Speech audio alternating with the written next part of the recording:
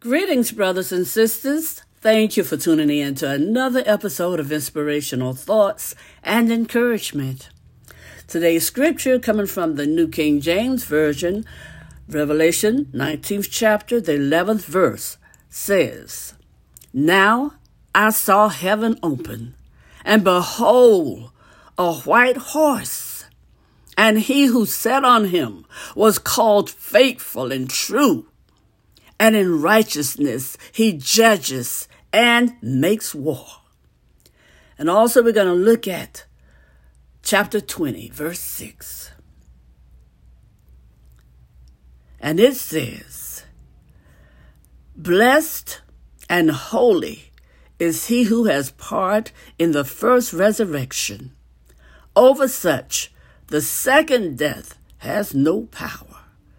But they shall be priests and of God and of Christ, and shall reign with him 1,000 years. One more time, brothers and sisters, chapter 20, verse 6, from the New King James Version as well. "Blessed and holy is he who has part in the first resurrection. Over such the second death has no power. But they shall be priests of God and of Christ, and shall reign with him 1,000 years. Oh, hallelujah. Thank you, Lord. Thank you, Father. Lord God, we pray that you'll bless the reading and hearing of your holy word. We pray for the courage to always be obedient to your word, to your will, and to your way. And Lord God, we pray that you'll continually bless us with spiritual insight, wisdom, and understanding as we grow in the knowledge of you, Lord God, as we grow in the knowledge of your love for us, Lord God. This we pray in the precious name of Jesus, your Son, our Savior. Amen and amen. Thank you, Lord. Thank you, Father. Brothers and sisters, the return of Jesus Christ is a vital part of God's redemptive plan for humanity. Know that. That's why the event was foretold by prophets, proclaimed by angels, and taught by Jesus and the apostles. In fact, more Old Testament scripture are devoted to Christ's second coming than to his first. And in the New Testament, the Lord mentions his return more than it speaks of his death.